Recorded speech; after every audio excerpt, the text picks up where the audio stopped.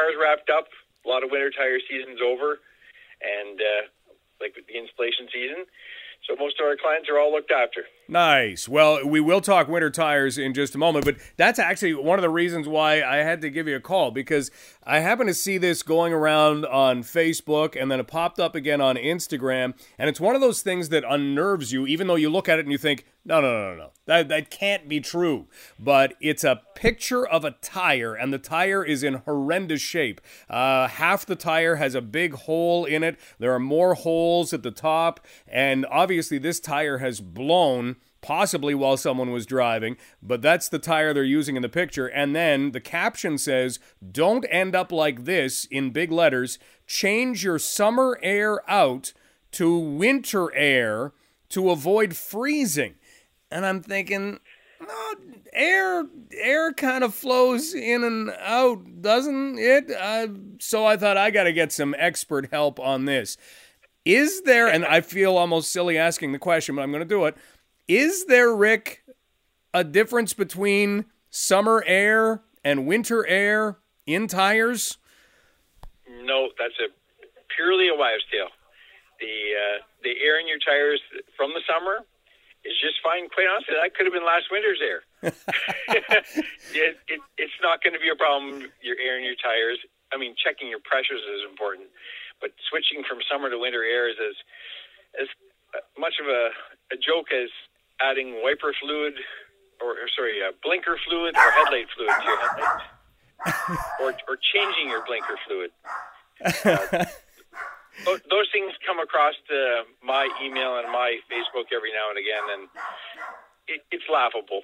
But no, you don't have to worry about that. That's it. I'm thinking it's got to be a joke, but it really isn't painted that way. And then I'm looking at some of the responses and thinking, well, it seems like people don't think it's a joke, so it's great to be able to get some professional insight into this. Now, one thing that can happen is you can have your tires inflated, and then I don't know what it is. This happened to us last week, where you go out and your tire sensor is going off saying, hey, all your tires are kind of a little low. They're not totally low, but they all kind of went down all at the same time. Is there a reason that might happen?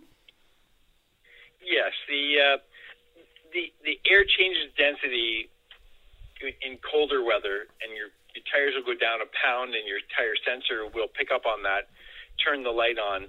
And then when you drive the car, the tires warm up, and the light should go back out again as the tires increase in pressure, the warmer the tire gets. If it doesn't go out, then there's good reason to check your pressures, and you might want to just have a tire pressure gauge and go around and check them every now and again. But if the light continues to stay on, maybe you have lost a bit of air, maybe it's time to get a nail fixed or a bead seal repaired.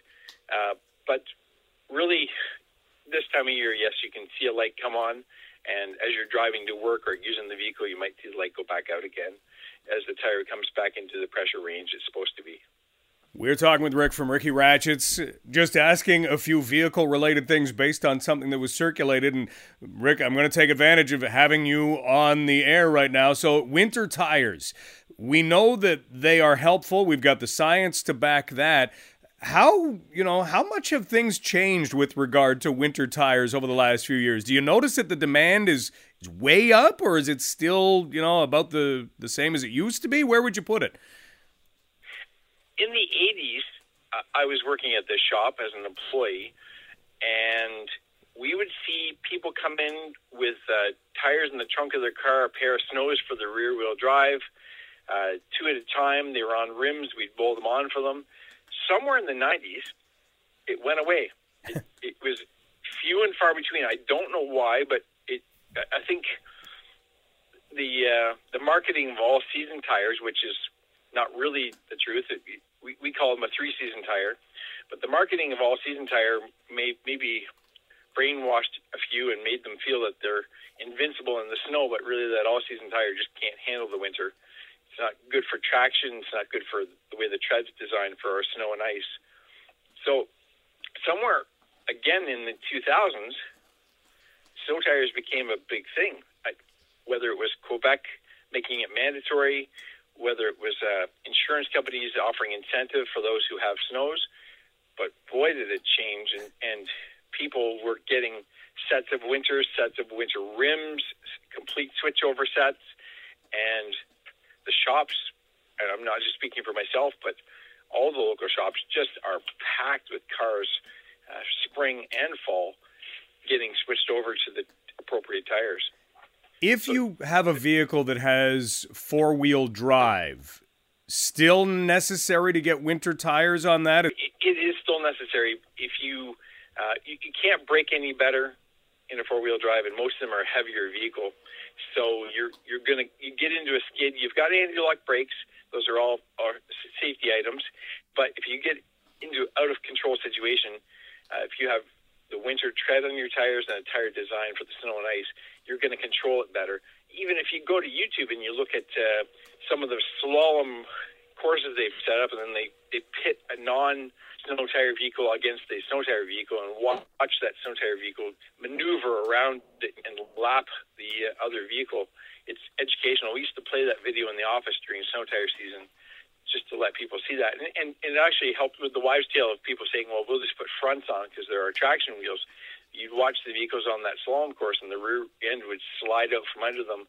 And I've tested it too. Take a front wheel drive, put snow tires in the front, go for a drive in a mall parking lot, and just make a hard turn and watch the back end just go right out from under you, so you do lose control. Wow. So you want to have four snow tires, and you want to have them on your SUV, you want to have them on your four-wheel drive. It's the best way to go. I mean, there's going to be people that don't want the best and can try and get by, and they have for years. But the very best way to go and the safest way to go is to put four winter snow tires on. Rick from Ricky Ratchet's joining us right now. Okay, I got one more thing, and it deals with the flooding in BC, because I think we've been watching over the last few weeks, especially, newscasts, the video that you've seen. You've got flooded roadways, and you've got vehicles driving through these flooded roadways. Sometimes the water will be up over the wheel wells almost, and you think, wait a minute, I mean, the car is moving, so that's a positive, but is that actually dangerous for your car? Rick, should vehicles actually go into flooded roadways if the water's not, let's say, coming up over the hood? Well, your engine is basically, let's call it a vacuum cleaner. It sucks in air to run. And the way they've designed a lot of vehicles is that fresh air system coming into the engine is actually ducted down into the wheel well now. And so what we've seen over the years is during flood situations in London, mostly in the spring, but I mean, we can have a winter thaw as well. You're going to see water levels rise on the roads, and you see people trying to go through it. You never know how deep it's going to be, but your engine will suck that water up right through the air cleaner and put it right inside the engine and do what's called hydraulic damage, where the pistons come up and they have no place to go. They can't compress that water, and they bend a connecting rod, snap a connecting rod. You lose an engine, and it's instantaneous, and it happens just like that. And we've seen it, and some nice cars have been ruined, or engines have been ruined. It's a shame to see it happen. If you had an old 80s car where the air cleaner sits on top of the engine and doesn't duct down into the wheel well, you can probably go through deeper water. But nowadays, with the air intake systems and the way they duct them, you're basically sucking up that water, and it doesn't take very much, like maybe halfway up your tire. Wow. Well, we'll remember that in case we do get any floods or in case we have more of this snow thaw. Rick, this has been amazing. Thanks so much for all of the insight and the answers. Keep safe. No, you too. You take care, Mike.